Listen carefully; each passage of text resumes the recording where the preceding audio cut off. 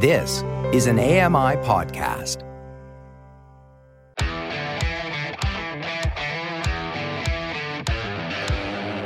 Hey guys, Stephen here from Double Tap, and today it is Thursday, it's the 12th of October 2023, and I am here live at CES Unveiled in Amsterdam. You're listening to Double Tap, your daily accessible technology show. Now, here's your hosts, Stephen Scott and Shaun Priest. Hey Shaun Priest, how are you today? I am glorious, thank you, Stephen Scott. How are you, sir? Oh, well, I'm here, I'm in Amsterdam. Tulips from Amsterdam at clogs.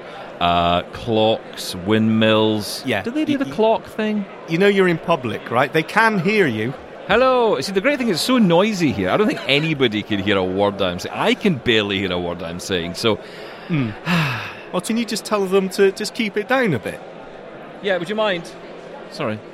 I don't think they're listening. Double Tap They're gets too busy thrown having out. fun. They're too busy enjoying themselves. It's a fantastic event. Here I am at... honestly, I have no idea where I am. This is one of the greatest things in the world about being blind and also using Uber, right? You never actually know where you are anymore. Because with Uber, you just put in an address or even just put in a location or a hotel name or something, and it will just take you there. It just takes you. And they don't even talk to you. Oh, I've got to tell you my Uber story, right? So, honestly, I love Uber. And I've decided I love it. I'm in love with Uber. Will I explain why? It is a great story. No, just leave it there. That's fine, thanks. So that's what I normally do. No, so, yesterday I arrived at Amsterdam Schiphol Airport. That's exactly how it's pronounced. Schiphol? And... It's either Schiphol or Schiphol, but okay. I could ask. There's plenty of people around. I could. it doesn't matter. Ask, but it's fine. It's not going to happen. So I arrive, and obviously I want to Uber to the hotel. Okay, so that's obvious. That's fair enough. And one of the things that I often have a challenge with is getting the Uber pickup right, because at an airport or any location, basically, often these days they have pickup points, specific places where Uber cars will pick up. Yes. And you need to know what that is. And of course, if you can't see the map on the app, then you can't find it. Yes. Now, couple this with the assistants didn't turn up at the airport. No. Mm-hmm. Wow. Yeah, no airport assistant. Couldn't get anything at Amsterdam.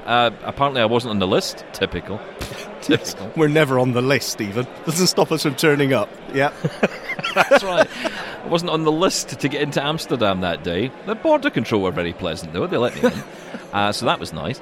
But, nobody turned up, and I was told to wait. And after waiting for 20 minutes, I thought, do you know what? I don't think anybody's coming, and it's about 7 o'clock at night. I just want to get to the hotel and get to sleep. It's been a long enough day. And, of course, the thing is, because you're travelling from the UK to Amsterdam, you add an hour because you go forward an hour in time. Yes. So, now it's even later. So you went rogue and made your own way. Is that what you're saying? I called up Ira. And this is I was going to do this. You see, I wanted to come here today and tell you the story of my heroic... I don't have my button today. I didn't bring my button with me. But if I had the button, the crowd would be going absolutely wild at my heroic achievements of managing to negotiate airports and air travel without any assistance. But you know what? I bottled it in the end and thought, I'm booking assistance because... I don't want to get lost for 8 hours. Yes. No, I can't do this. This is just a really bad idea. So I decided to book the assistance. But of course, and at Glasgow Airport, it was fine. Wonderful as always. It's always the same people, right? So you get to know people. Oh, hello, you again. Yeah. So, that was fine. And then I get to Amsterdam and there's nothing. Now, I have to say, the staff are amazing and they're so kind and so friendly here. They're wonderful people. You can't get annoyed at them. Didn't stop some people in the airport last night. I had a lot of shouting going on, but yes, let's just say a lot of British accents. That's all I'm going to say. But yeah, a lot of people getting upset about whatever reason they were getting upset. But anyway, I waited for 20 minutes. Nothing happened, so I thought I'm going to call Ira and just see if they can help. And it was so fun. It was so funny. The first caller couldn't hear me. The first agent couldn't hear me. Right. The second agent was wonderful. So she was able to guide me through to where the baggage hall was. But I get to what is a set of stairs, and she says to me, just be careful, you're coming up to a set of stairs, handrail is on your left. I'm like, okay, great. So I start walking down the stairs, and it's all going really well, right? Okay. Now, this is one of those, if you were to stop the book, what happens next, right? It's like one of those disaster movies where you can see it's all signposted. Something's going to happen.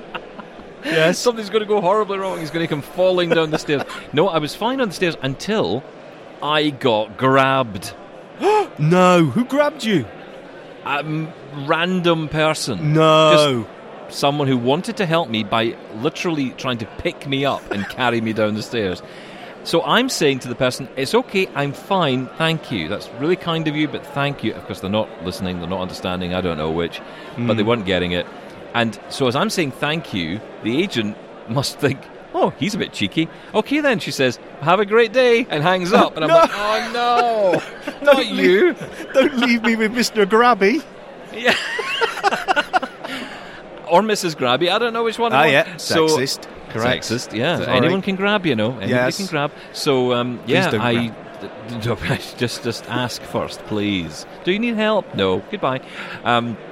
Anyway, that was me. So I got to the bottom of the stairs. I'm now in what appears to be a maze of those poles with the big straps that almost go from one pole to the next. Yes. This is like, a game of disastrous chess that's about to take place. And I'm just going to be left there. So I'm like, right, okay. So I keep going, and eventually, of course, someone must see me heading for this, ready to collapse the whole lot of it, and grabs a hold of me or comes up and says, at least, can I help you? And I said, yeah, sure. It would be great if I could help me through border security, because I want to get to baggage and get to my hotel. So again, come sit over here. Oh, no. Wait here. Yes. Okay. I said, look, can you just get me through borders? I'll find my way from there. I've got IRA, although they don't know what that is, but I'm like, I'll find a way. I just said I'll FaceTime someone, and they'll direct me from there. And the end result was that the lady actually said, look, I'm going to come with you just to make sure you get to where you're going. She was the hero. She became the hero. Yes, well done. She was absolutely wonderful. So, yeah, absolutely amazing. So we got there. In the end, got to the Uber pickup point, got the taxi or the car ordered, and I forgot that bit of the story. Yeah, this is carry on. This is where it gets exciting. I haven't got to the tech bit yet. Why I'm even here? So, although this is tech, Mr. F. Okay? This is real world tech. Yeah, exactly. This is serious stuff. So so here I am. I get the Uber and I get in, and the next thing that happens is I get an alert. Because, of course, the great thing is you're going to leave the app open, but Uber is brilliant at notification. So, as you're getting in the car, a notification from Uber says, hey, are you hungry? And I'm thinking, yes. Of course. It says, would you like some food? Now, of course, I know Uber Eats exists, right? I get that. Yes. What I didn't know was by tapping on it, it would tell me the restaurants next to my hotel that I could order to for arrival at my hotel. No, so that Uber could send, another Uber could deliver my food to the hotel. So when you step out of your Uber and arrive, another Uber pulls up and gives you, I don't know, a bucket of chicken. Yeah. That, sir, is amazing. That is the future. I'm telling you, I was living in the future. Now, did it actually work out like that, though? Well, here's the thing. It did. Oh. Okay, with a couple of minutes this side. I mean, I had to wait for 2 minutes. I mean, it's a disgrace. Yeah. What kind of world is this? I'm standing there saying, this was meant to be the future. It's turned into a nightmare. But no, honestly, it was brilliant. The guy turned up. His name was Ruben. Really nice guy. He arrived on his, I guess, some kind of motorbike, moped thing, and had the food in it. So I got my food, got up to my room. Hotel was really nice, actually. It's one of those business hotels. It's a business hotel because it's very quiet. You can hear the tapping of laptop keys all over the place, and it's tiny, and it's an industrial estate. So, it's a business hotel, right? Sounds it's lovely. Not for tourists. Oh, did you press your trousers? Quite pleasant. The room's too small, but it's so funny. It's one of those rooms. At first, I thought I really don't like this because it's so small, but then I realised, you know what? You can't lose anything in here. This is actually quite neat for a blind person. Yeah. This is quite good. I'm going to clip that out till when you check out, and when you come home and you say, "Oh no, I've left my keyboard there again." We will see. Well, funny you say that, actually. I don't. The last time I lost a keyboard, of course, was at Site Village, right? When I lost the keyboard, it was my Magic keyboard in a Finty case. Yes. So good. Lost it. Still convinced someone half-inched it. But anyway, so I have also now got my keyboard in a case here as well. I've got my Logitech. What one is this? The K380, I guess. So, it's probably half-inched as well. Yeah. Well, that's a good thing about coming to a tech event, right? No one's going to steal tech. They've all got more tech than each other. So, no one's stealing anything here. Beautiful segue into the conference. So, wasn't that good? How long have you been there now? It feels like... Well, hang on. Are we talking actual or what feels like? Because I think... I feel like I've been here for 5 days. But reality about... we're doing this just about 1 o'clock Amsterdam time. So, I don't know what that relates to anywhere else in the world because I've completely... lost track. I was kind of laughing this morning because I woke up this morning at about 10 to 6 and I thought to myself, we got the show done yesterday, I flew here, yes, got through all the hassle, got here, went to bed, got up, and it was still the same day in Canada. I couldn't figure this out. It was still this. It was like 10 minutes left of that day. Time zones are terrible. Couldn't get my head around that at all. But yeah, it's been here for, basically last night. So got in about 8 o'clock. That's me now. Of course, we're halfway through the day here. And of course, my real reason for being here is obviously to cover this event, but to broadcast on Access Tech Live. We'll be doing that, of course, live on TV. You'll probably be watching it or catching this on podcast, depending on which way around it is that you choose to watch, listen, or otherwise. But yeah, we're here for Access Tech Live, and on that you're going to hear some really interesting conversations with some fascinating companies. And I've tried to seek out companies that are focusing on, ideally on accessibility, of course, but what I'm tending to find are companies that are talking about prevention of, say, eye care. There's a company called Retinoscope I spoke to. They were really interesting because they're developing, and I've seen these products before. In fact, I've seen a few of them at CES, where you have these products that can attach to a smartphone. So it is using the smartphone camera, but it's using the capability of the processor inside the smartphone to connect to, say, a camera that could be a smart scope that can see to the back of the retina. In this particular company's case, that's what they're developing. And it's really interesting because what this enables the company to do is to provide a product or create a product that can be sold to ophthalmologists, to healthcare systems, that can actually enable prevention of sight loss. But in addition to that, this particular product could also detect diabetes. That's pretty amazing, right? It can even tell you if you're likely to end up getting diabetes later in life. Even if you don't have any symptoms of diabetes, it can tell you, it can see those markers, essentially. What, in the retina? Ahead of time. Yeah. The thing is that I don't think people realise this, right? That the power of going for an eye exam, because it can pick up on things. I know I've interviewed many people over my life, and you know this, and we've both interviewed a lot of different people. And when we speak to some of the stories we get, people who say, "Oh yeah, I went for an eye test and I found out that I had a tumour." Yeah, that's right. Or I had cancer. Just a casual eye exam. Yeah. Yeah, it picks up on a lot of different things. Now, okay, cancer may be a little bit different, but eye cancers especially, it can sometimes detect that, and they can see this. And of course, the technology is improving all the time, but the key thing with Retinoscope is it's not just reliant on the device, it's reliant on, wait for it, here comes it. I feel there should be some kind of sound when we play it. AI! Hey! Everything's AI, right? But of course what happens is those images are then taken and scanned and taken in by AI, and it can show you the results. And we're seeing examples of this. This kind of tech is starting to become almost normalized in our world. Images, we know right now we do it. We analyze images for menus. We do it with Be My AI. We use, this technology. Yep. But if you can go deeper than that, if you can actually look at a retina, look at a scan of a retina and come up with solutions or see potential problems in that, that's amazing. Yeah, absolutely. I know I don't know, I'm assuming it's still in trials at the minute, but I know a lot it is at the moment, yeah. A lot of medical organisations are using AI as part of screening when it comes to images. I know Moorfields in London, the eye hospital there, were using it and testing out the AI possibilities, and it was, the accuracy was amazing. I've also heard of the same thing being used in developing countries when it comes to using smartphone cameras. as an alternative to the larger, like slot lamps that you get in your normal eye hospitals over here, because a smartphone is just so portable, powerful. It's so much easier to take with you anywhere. It's a really interesting technology.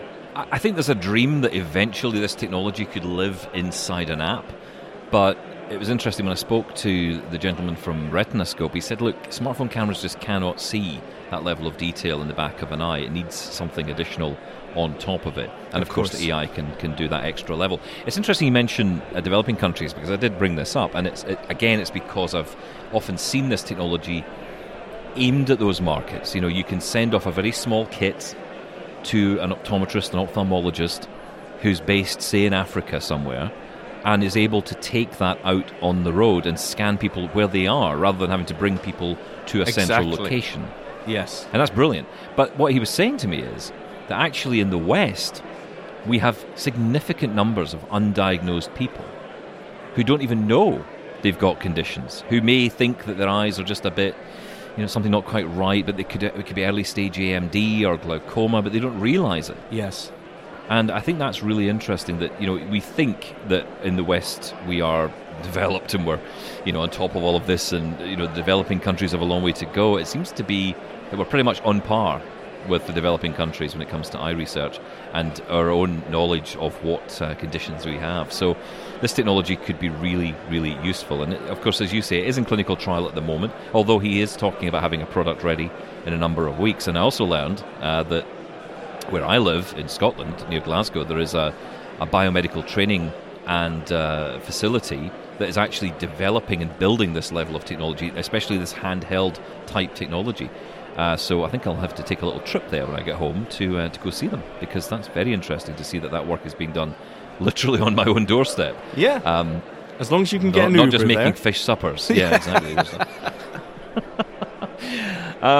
So, really interesting to see what's been developing. And, of course, not only that, I was talking to a company called Absolute Audio Labs, which is a very interesting company.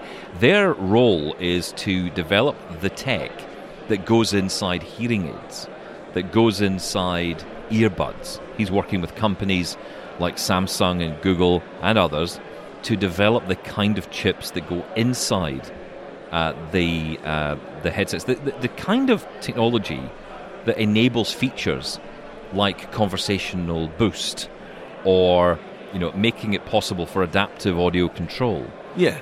And it's interesting because, of course, what we talk about on our show is all of this wonderful technology, right? We get the new features, the new adaptive audio features on the AirPods, and we go, oh, wow, that's amazing. But we forget that there are a lot of tiny companies, really small companies in some cases, that are developing this tech, and then what those companies are doing are working with or being bought up by the giants. And that's the result, that this is what essentially drives forward. I mean, it's often, I think we think sometimes, and we're all guilty of this, we forget that it's not all just one company that's developing this. These small companies are actually having a big part to play in this, and actually developing what will become the next layer of technology. And that's what CES is about. It's about showcasing that. It's about highlighting that. Yeah. It's interesting. You say it's a company behind, what goes into hearing aids and earbuds and things like that. And immediately you think, oh, they're into microphones or tiny tweeters or drivers, speakers. But actually, It's the chip. And it's just like the cameras, isn't it? Most of the camera sensors now are pretty much up there and the same. But it's all about that signal processing, the onboard power, like we were just talking about before with AI, really. It's about that onboard processing, so the ability to manipulate that audio into better audio or different audio, and that's what makes the difference. Yeah, really cool. So, you've got all that technology. A really interesting product that I saw, we haven't spoken to them yet, but we're hoping to speak to them later this afternoon. A really interesting company developing and using 3D printing. Now, we talked recently about 3D printing, and what can you do with it? What kind of technology could be, not so much technology, but how could the technology be used to aid us in our lives? Yeah. What about medication, right? So this is a company developing a 3D printed model for medication. Okay. So you have run out of your tablets, or you've run out of whatever it is, and you need access to it. you can use this 3D printer to create the amount of tablets you require. Can you imagine getting an email prescription from your doctor and you just send it to the printer? I mean, that's kind of where it's heading, right? That's what they want to use this for. This is a bit like a sci-fi movie where you just ask and it just materializes in front of you.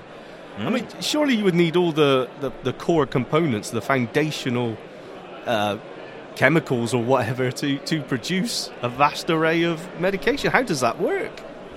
Well, that's the question I want to ask them when I speak to them later, because I want to know this, right? I'm like, how does that work, right? I mean, can you really do that? I mean, the answer is clearly yes, they're developing it, but, and again, I'm intrigued to know what the purpose is. Now, is this for chemists? Is this for places? So instead of, maybe it's not a thing we have at home, maybe not at the moment, but maybe this is something that you find in a pharmacy, or you find somewhere that, you know, instead of having, because like you say, if you need these particular compounds, as you would, in order to create this, you know, we're all suddenly becoming Breaking Bad, you know, Walter, whatever his name was. Yes. You know, we're all going to become that overnight, but, you know, with a 3D printer. It's just Breaking Bad 3D. I don't think that's going to work out, but I think this could be something that is developed and is actually sold to pharmaceutical companies as a way of cutting down, because I think one thing that I've seen in actually across CES, but I'm seeing across the board in industry, is cutting down on the reliance of logistics. Logistics is the biggest problem, isn't it? It's getting stuff from A to B. Yeah. And if you can find a simpler way, a more ethical, a more economical way to do that, then that is going to make a lot of sense. So maybe that's it. Maybe it's about getting the product in the hands of people quicker and more easily, especially at the moment. I mean, I don't know about you, but, you know, I've had a few occasions. I take my one tablet a day for my, you know, leave fatness. It there. Yes, thanks. Are you listening, Uber? That's your fault. Yeah. I had to take 2 last night. But, you know, like, get rid of that. But, yeah, so, you know, I have my tablet. And, you know, but I know that there are people who go to pharmacies and they are told, oh, we don't have that. Oh, we don't have that in. We don't have any stock of that. And that's becoming a problem. That's a big, big problem at the moment. Yeah, I just had a telephone appointment today, right? Everything is just so streamlined now. I had a telephone appointment with the doctor. He sends my prescription off digitally to the chemist. I go to the chemist. Yeah, we got to wait for it to come in. It'll be in 2 days. And that's the bottleneck. It's all about the logistics, the delivery, the physical transportation about it. And again, it's trying to digitize it. It does make sense. Yeah, it does. And I think this is where we need to almost get to, you know, in a world and use this technology for good stuff. That's what I like about CES. You know, you get a chance to, and you have to open your mind a little bit, right? Because you can go up to a company that's creating semiconductors and you think, okay, how does that interest anybody? But the truth is, it's not about, it's like buying a house that's a complete mess. You know, you've got to look beyond the yellow walls, right? You've got to think, this could be something nice. Look at the potential, yes. Look at the potential here. And that's exactly what I think is going on with all of this tech. So, yeah, it's been really interesting. And as I say, healthcare is going to be a major feature of CES in 2024. So that tells you where they're going with this. They want to really focus in on companies that are creating. One other company I want to mention, which I think is doing some really interesting work, and again, it's all about prevention, right? So I have a family member who's got COPD. In fact, a couple of family members I know who've got COPD, which is the breathing condition, which is very serious. Yes. And one of the challenges is, if you're going to have an attack or something relating to your breathing that is going to be detrimental to your health, possibly even your life, you'd want to know in advance, right? Ideally, you'd want to know. But of course, most of us never know. It just happens. And then we wait for an ambulance to come and we hope for the best. But if you were able to get information in advance of when an attack was likely to happen and then take steps to avoid that or get healthcare in advance, yes, that would be amazing. And that's what one particular company we were talking to, AMES, A-M-E-S, they're really interesting because that's exactly what they're doing. They're developing technology that goes into it's actually connected to the nasal cannula, which people who have COPD often have to wear. And what happens is it can detect different patterns of breathing which are in accordance with someone who's about to have an attack. So you may feel okay, but an attack is imminent because your breathing is changing. You're unaware of it. It's a very subtle change. But with that kind of technology that kind of technology watching you while you're going through all this and going through these motions, it is able to, in this particular instance, it's able to notify either a healthcare provider or even your GP and yourself. Yes. But more importantly, it's able to get that information out to the healthcare provider, right? So if you need assistance, you can get assistance before it becomes serious. And again, I think this is amazing. Now, that's not, and I said how much is AI involved in this, and he's like, not much. And interesting, a lot of the companies, not everyone's talking about AI. There's a lot of work going on that's way beyond AI that maybe AI can influence in the future, but it's not there yet. Well, again, it's the advancements and the evolution of all these sensors, right? I mean, we've seen it in the smartwatches and things like that. There's so many sensors now, and the speed and the amount of times they can take a sample of whatever is incredible, and the amount of time that they can do that for. And that's the key, knowing what you're looking for and how often can you look out for the warning signs. Fantastic.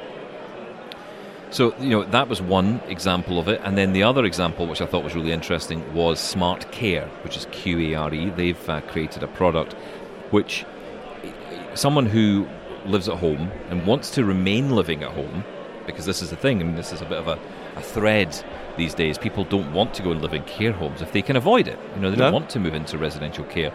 If they need to, that's different. But, if you can live at home, well, you should live at home. Yes. And that is where Smart Care comes in. It's one example, and I've seen a number of them over the years. We've spoken to a few different companies here on Double Tap that have that provided this service and continue to, especially in Europe. These are very popular companies in Europe in particular.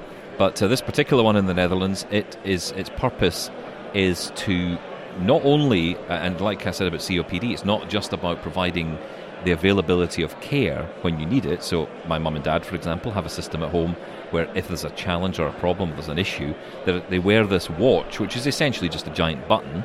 Yeah. They press the button and they get connected to someone who can say, hey, what's wrong? Do you need a hand? Do you need help? And if it's an ambulance, and often cases, recently with my dad especially, it's been an ambulance required, they will send out that ambulance. They will prioritise that, and they take care of it, and they also stay with you, so you feel that, for me, like today, being here in Amsterdam, if I was away before, I'd be really nervous just now, because I know my mum and dad don't keep so well, so I'd be really nervous about what happens if something goes wrong at home. Yeah. And now I feel so much more comfortable, because the last time, I think we were actually here last time, something about Amsterdam. But every time I come to Amsterdam, something horrible happens to my family. But not this time. Not this time. Everything's fine. I love you, CES. Everything's good. But yeah, I haven't checked in yet. But the thing is, wow, this took a dark turn. Quickly, save us. Does not always. But yeah, so basically on that occasion, she was able to press the button and get help. Now with Smart Care, what you get is something a bit different. It will monitor you. So it has sensors, it has something you wear, which will monitor your heart rate, your breathing, everything. It monitors everything. And what it does is it keeps an eye on all this. And again, when you need the help, it will go off and get the support for you in advance of that. So it's kind of like the COPD, but a bit more general. And again, I think that's wonderful because it gives a lot of people peace of mind. I also think for people who've got family with dementia or conditions where they perhaps cannot or will not take care of themselves for whatever reason. Yes. Then this is where this technology can really be beneficial, right? Because it gives the family a bit of peace of mind. Yeah, absolutely. And you can't put a price on that, right? But you're absolutely right. Well, you can, but yeah. Yeah, and they will, but But there are occasions where something may happen where they're unable to, because panic buttons have been around for a long time and they're great, but there are occasions where maybe they can't trigger that, or maybe there's been too many false triggers on that, and it becomes almost unreliable because it's used when it's not needed. Something that's smart monitoring like this is definitely something that's growing. We've seen a few of these sort of systems already. Yeah, definitely. Look, we'll take a break. We'll come back. We're going to get some emails as well, and also going to play you in an interview I did, because not only are we going to be talking about CES today here on Double Tap, you're going to find out a little bit about the future. I thought I'd keep something aside just for us. Okay, I know we're here for Access Tech Live, and the TV show we'll get, and we'll have some great interviews. So go and enjoy all of those. But here on Double Tap, I thought I'd give you something a bit special. So we're going to look ahead to CES 2024 with someone who certainly, let's just say, knows his onions. We'll get to that in just a moment. This is Double Tap. Send us your feedback to feedback@doubletaponair.com. Leave us a voicemail at 1-877-803-4567. You're listening to Double Tap. Okay, shall we get to a couple of emails? Because a lot of you are getting in touch as always. Pete got in touch with some comments on a few things we've been talking about. Hi guys, and lady. Earlier in the week you were both confused and a little dismissive of the new sound curtain feature in iOS. Just in case you are still unaware, this is aimed at those using Braille who may be deaf or hard of hearing and may not be able or do not wish to hear the sounds. And as they are using Braille, they may not want the device being audible, and so this feature gives them privacy. So VoiceOver is not telling everyone around them what they are doing. Just like Screen Curtain gives us VO users privacy from someone looking over at our screens. On the soundscape matter, I kind of agree with Stephen here. Whilst Voice Vista has differentiated themselves, the other two versions out there appear so far to just be soundscape clones, and their announcements so far appear to simply be bringing the app back rather than talking about adding new things. So we seem to have the Scottish working with a team and the Irish working with another team. Perhaps they should work together and share resources, ideas, and ensure future stability. By the way, a real shame that the work Microsoft did with Sony in bringing the Sony Link Buds to Soundscape didn't make it into the open source code. They are the only current product with head tracking support that still keeps your ears unblocked. AirPods transparency mode, I believe, is stereo, so not the same 360-degree hearing you get from unblocked ears like the Link Buds open donut design gave you. One last thing. I noticed Stephen's excitement over the headphone jack on his little phone demo this week, and it made me think. I have 2 of those little Apple 3.5mm to Lightning dongle adapters, which I do not need. If there are any listeners who know anyone in the UK who do not use Bluetooth and still have a device with a Lightning port, I'd be happy to post these to them. Cheers, Pete. Well, thank you, Pete. Interesting one there. We've turned into a swap shop. This is great. Yeah, I want to go back to the Soundscape point, because I think, again, this is a conversation that and interestingly, we are going to speak to the guys behind the Soundscape community app. We have that interview scheduled next week, I think, so we'll be looking forward to hearing from them. That's the NCBI, who are part of a group of various people, actually, who've got involved. We're going to speak to 2 of them next week on the show, so looking forward to that. But yeah, I must admit, I kind of feel that a day will come when one or other of these will go, and it does seem a shame that one could potentially take the lead here and then fall, and then we have something else we have to then go and find. And I think for people, some people might just listen to that and go, do you know, I can't be bothered, there's just too much to once I get settled with something, I'm comfortable with it. And it's one thing to say, because I know when I said this last time, I was thinking about it later, and I thought, I suppose anything can fall, right? Any app can come along and disappear. Yes. But I think when you're starting out with 3 apps doing the same thing, it's kind of inevitable 1 or 2 will go. So would it not be better for these groups to get together? I mean, can the Irish and the Scottish and the whoever's involved with Voice Vista, US, can we all just get along and just make one app? We just work together, like they do on Sesame Street. Cooperation. Yeah. Well, the thing is, right, we were so grateful, and there was a race almost to get it back in the App Store, right? There was such a fear. I think it's not too strong a word. Some people were really worried about it going away, so there was that race just to get it back and working as it is. But it seems that both of these organisations, in terms of the Scottish Tech Army and NCBI, are really, they seem to have the same ends. It's all about trying to keep this sustainable and trying to cover the costs in various ways. And it seems, if you're both looking for the same thing, it does seem to make sense to join forces. But on a practical level, how practical that actually is to do, organisational wise, I have no idea. But yeah, I totally agree. Oh, well, on the sound curtain, we did, yes, you're absolutely right, and we did get pulled up on that quite heavily and quite rightly.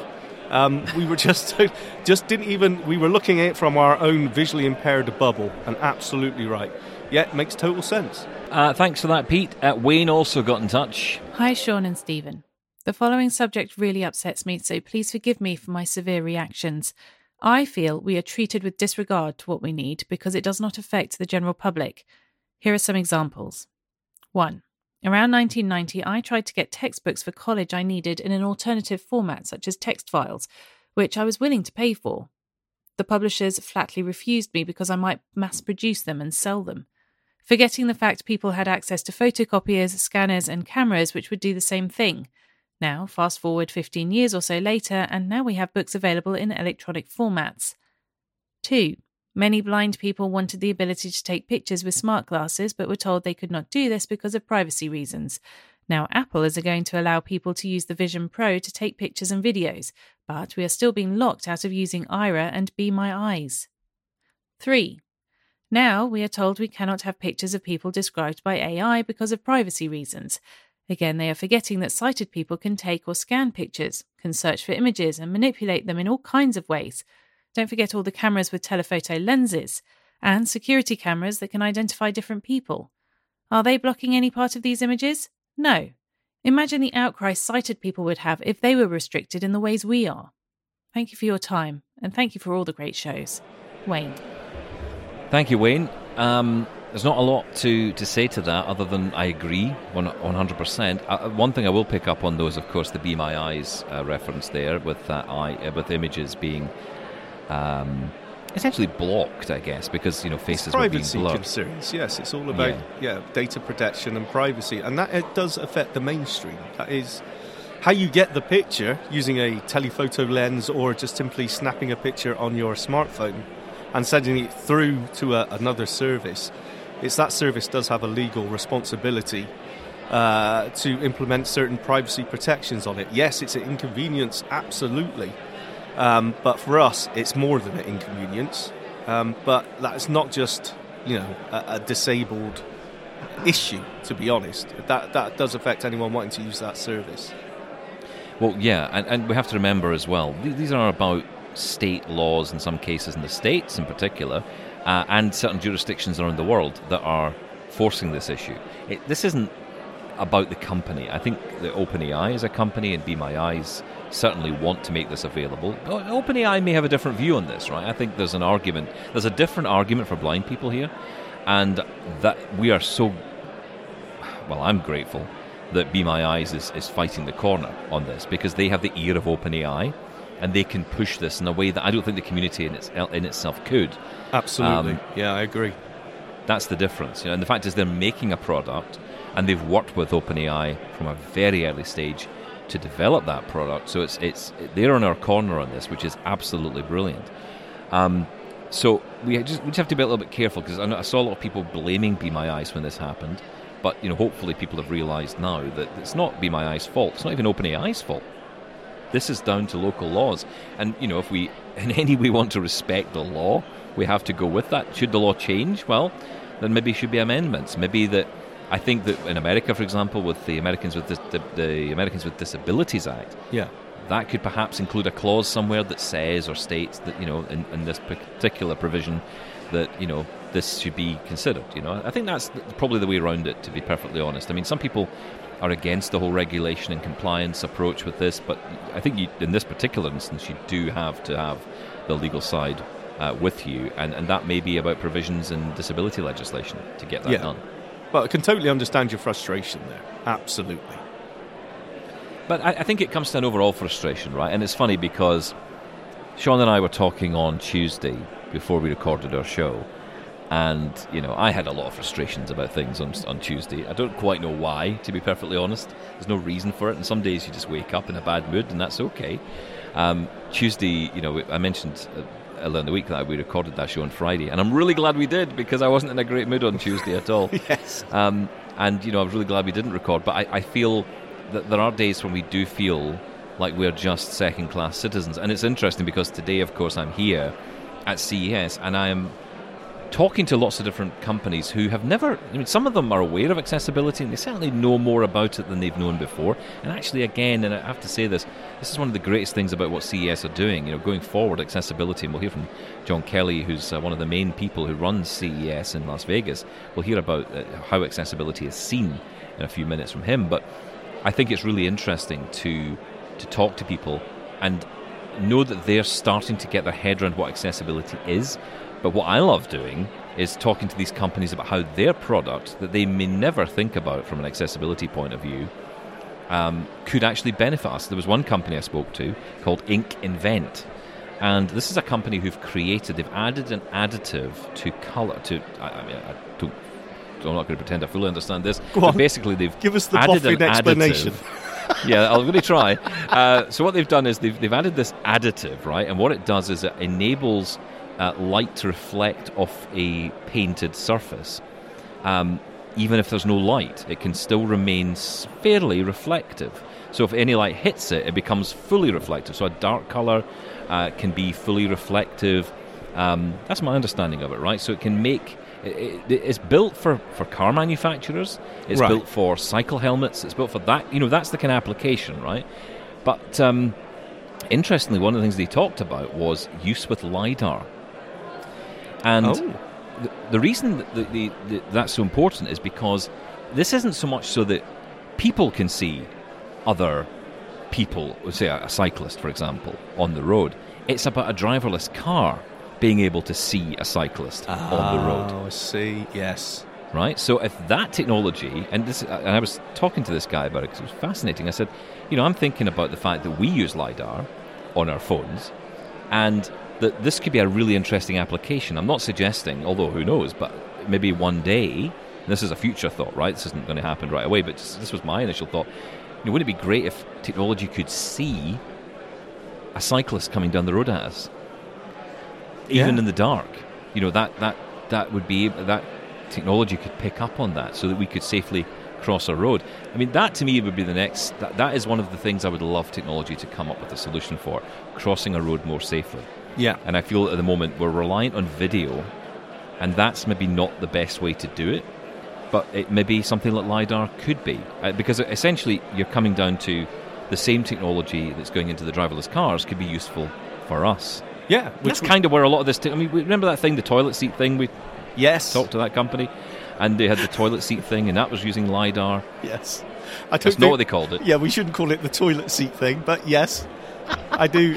It's a good description, though. Anyway, shall we talk about what is coming up in CES 2024? A bit of a sneak preview here, right? So what's coming up in 2024? What are the themes? That was what I was keen to find out, and I got the chance to speak to one of the key people behind the event that's happening in Las Vegas in January next year. Hi, I'm John Kelly, Vice President and Show Director for CES. First off, tell me about your trip to the Netherlands. How are you finding being in Amsterdam? Well, this is actually, I think, the 6th year that we're doing the live in-person event here in the Netherlands, and it's awesome. The Dutch innovation on display here at CES Unveiled is fantastic. Every year it's inspiring to meet with companies to see what they're oftentimes bringing to CES in Las Vegas. And for us, it gives us an opportunity to kind of provide a sneak peek of some of the trends that we're seeing at CES in Las Vegas this coming January. So it's always inspiring to be here. It's great. It's enthusiastic. There's some great people that we work with here. So I love it.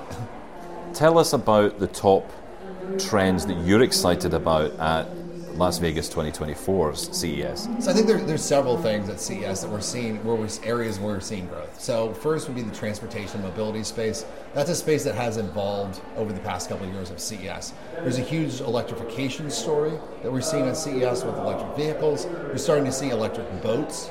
So we have a few boat manufacturers. We're starting to see, we have eVTOLs, which is the electronic, or the flying cars, essentially. And then we have that space has evolved to the point where we actually have some construction, agriculture type equipment over there as well. So that's one area of the show, and that's in the West Hall at the Convention Center. And we actually occupy the entire West Hall of the Las Vegas Convention Center, which is really the transportation mobility area of the show floor.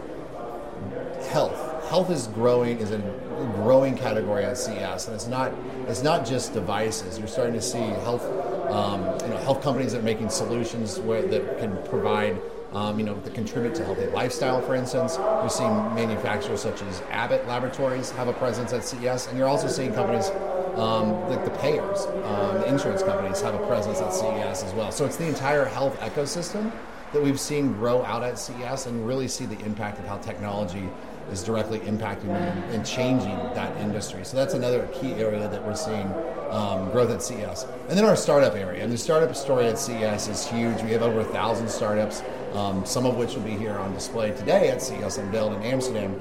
But to me, that's one of the most unique areas of the show floor, because it's such a diverse area of the floor, meaning that we have a wide array of different types of companies showcasing different types of products.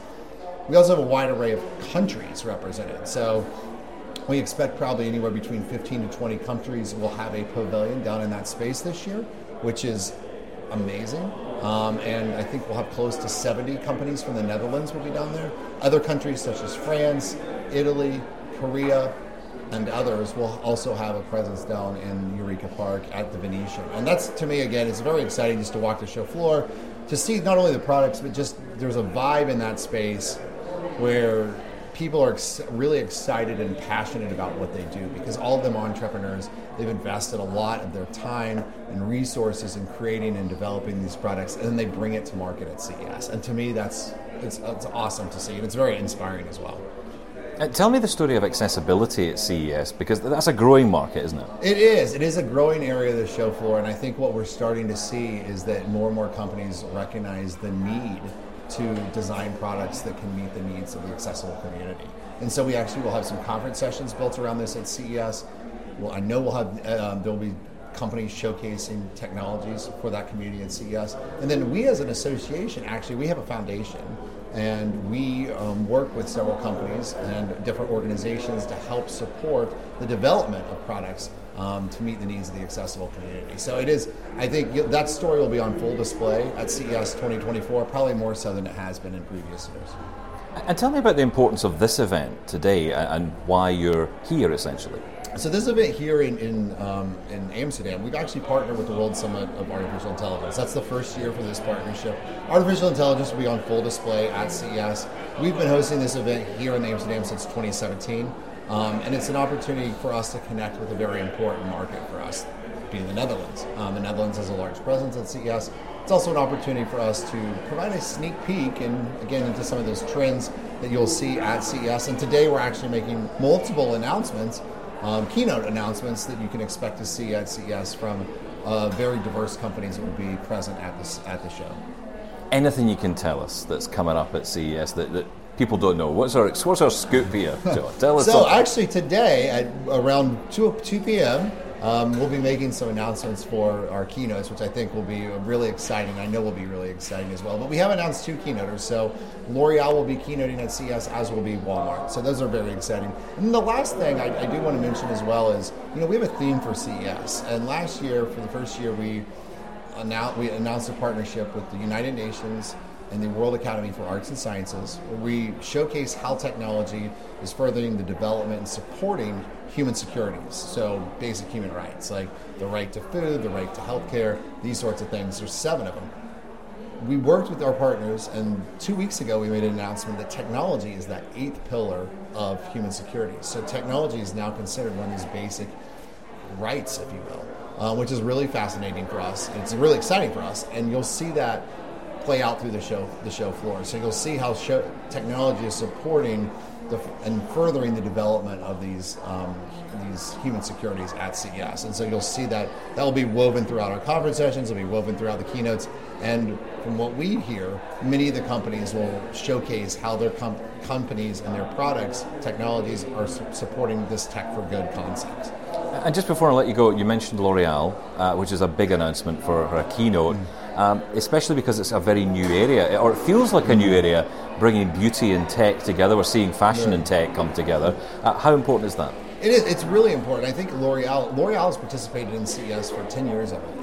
And so they've won multiple of our innovations awards over the years. And they actually, what they're doing is they're creating products and technologies, and they're furthering. It's not just, applying makeup on your face, for instance. They're really it's showcasing how they're utilizing technology to create a better experience for their customers, and to connect with customers in ways that, they haven't been able to do so before. So this is a growing area of the show floor. Beauty tech is a huge market globally, obviously, and again, every company is a tech company. And so I think you really see that play out at CES, where every company, every industry, technology impacts it. And you see that across the show floor in the 30-plus different categories represented at CES.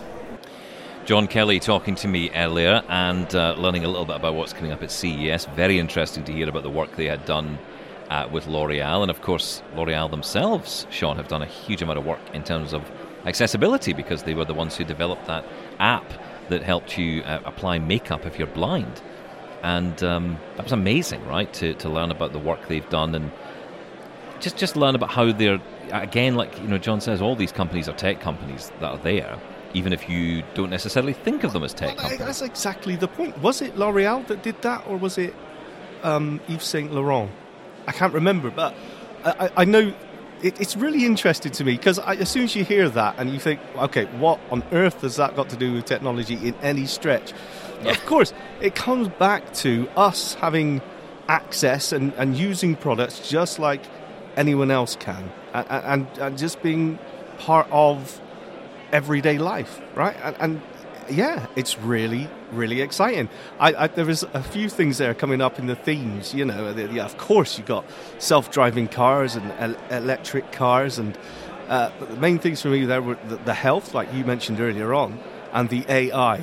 But then, beauty tech, I wouldn't say no.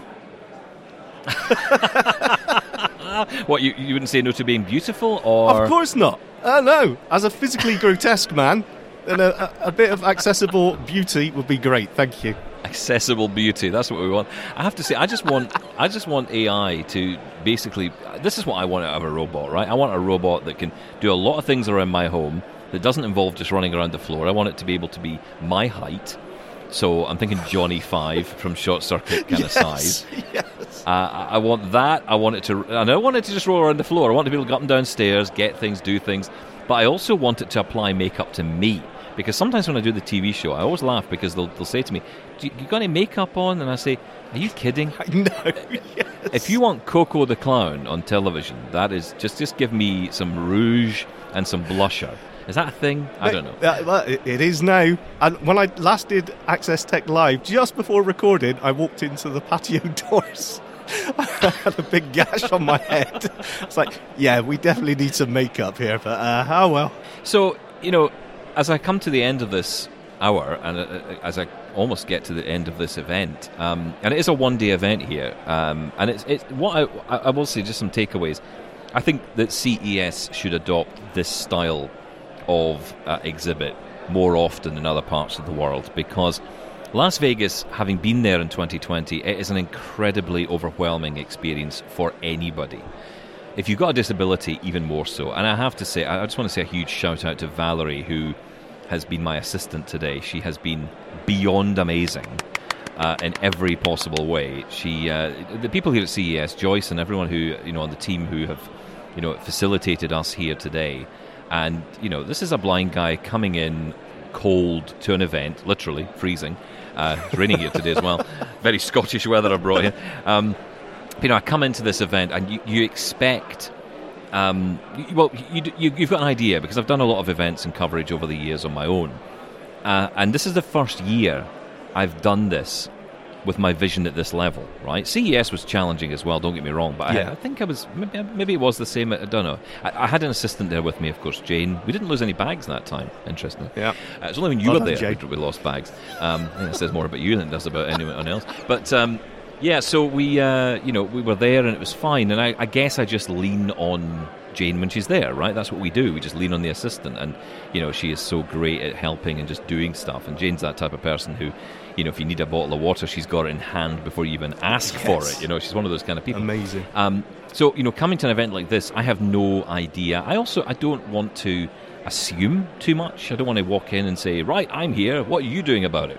I want to say to people, look, I'm here, I'd like to do this, and, if there's any assistance that can be offered, that would be great. And, we had some meetings in advance, and the team have been so kind to offer the assistance and the help they have in facilitating a private space for us to record in, to do the show. Valerie being wonderful, helping me get round. I wouldn't have been able to do that otherwise. But I will say that the size of the event has made it so. I mean, I'm in the main hall. This is where I'm at just now. There's 80 exhibitors in here, and it's still, even though it's busy, and it is, and there are sessions going on next door as well. There are various panel sessions going on through the day on various topics. Aside all that, it still feels quite contained, quite comfortable to navigate around. So I think, huge kudos to them. But that is it from me in Amsterdam. Michael Babcock is with you tomorrow as I travel home. And on the Express at the weekend, you can listen to the delights of Adi Kushner talking about the Optima Braille laptop and its development. We'll replay that conversation for you on Saturday. I'll be back on Monday with you. So thank you for listening. Keep your feedback coming as well. And Shaun, I'll catch you next time in the shed. No problem. Good luck, Stephen. Thank you.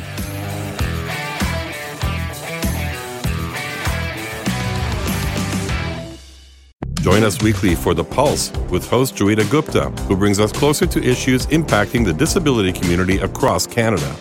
Watch The Pulse on YouTube or listen wherever you download your AMI podcasts.